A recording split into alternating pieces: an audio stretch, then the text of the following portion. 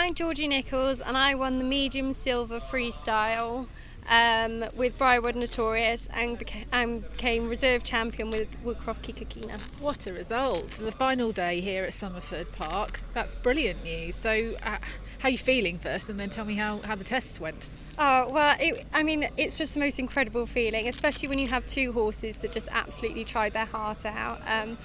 Both of them are polar opposites in personalities, but both of them gave 100% today. So let's take the winner first. So Briarwood Notorious, I own him. I've had him 3 years, and he's been quite tricky along the way.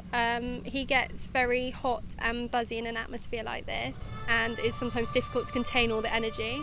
His nickname at home is the Notorious Saboteur, because he has a habit of freestyling in his tests when we don't want him to.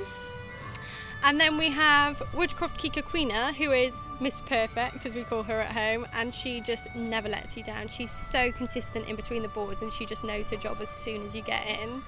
Was there a bit of, we'll talk about your accident and the fact that we haven't spoken to you for a while in a little bit, because that's an amazing story in itself, but you were a bit unsure about today. Yeah, I did have quite a big break from competing. I was so fortunate that everyone at Headmore kept my horses going because I had about 8 weeks off altogether.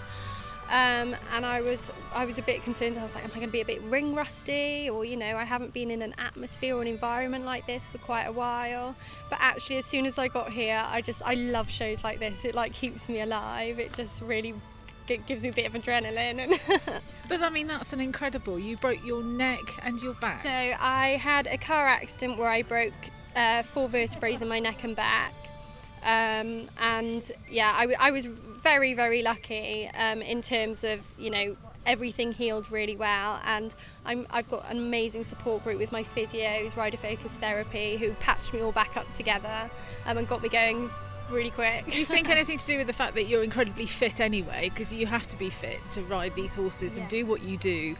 Would that have had an impact on your recovery? Oh, 100%. I do remember I was okay for about the first 5 days, and then I was like, I need to get up. I need to get back on a horse.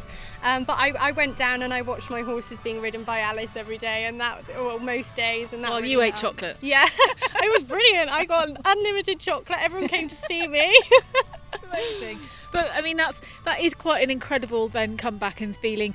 Did you feel any emotional coming back and thinking this? You mean your first time in any competition? Did you feel, what were the emotions like going through your head? Definitely, because when I originally did it, and I had all the prognosis and how long.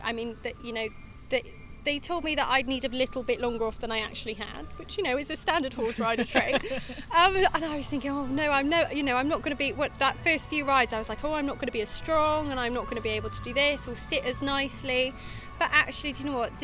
The team and everyone just made it so easy for me to make a quick recovery, and it was that first sort of big regional win, so to say, that was slightly emotional, because I thought, it's fine, it's happened.